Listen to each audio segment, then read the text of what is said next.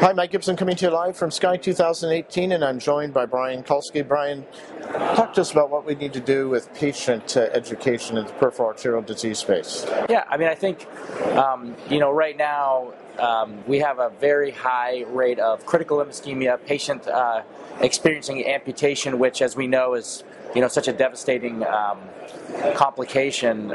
Patients after amputation have worst quality indexes, worse than most metastatic metastatic cancers, and go on to utilize more healthcare dollars, be admitted, and have generally just a poor prognosis. So identifying patients earlier from the primary care doctor's office, patients that have wounds, and then once sort of a patient develops a wound or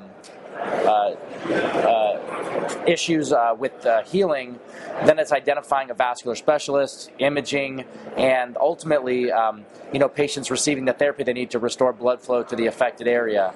In this country right now, we're missing a lot of those patients. About 50% of patients that undergo amputation for critical limb ischemia do not undergo an angiogram prior to their amputation. So Wow. it's a big area for concern and a big area for us to improve on. So what resources are there out there now for patients to learn about PAD, and how do we raise awareness on the part of both caregivers and patients? Well, I think it's our job as primary care doctors, diabetes doctors, to be examining patients' feet. That's where ultimately the office visits where it starts. We have a lot of screening programs in place, looking at ankle brachial indexes.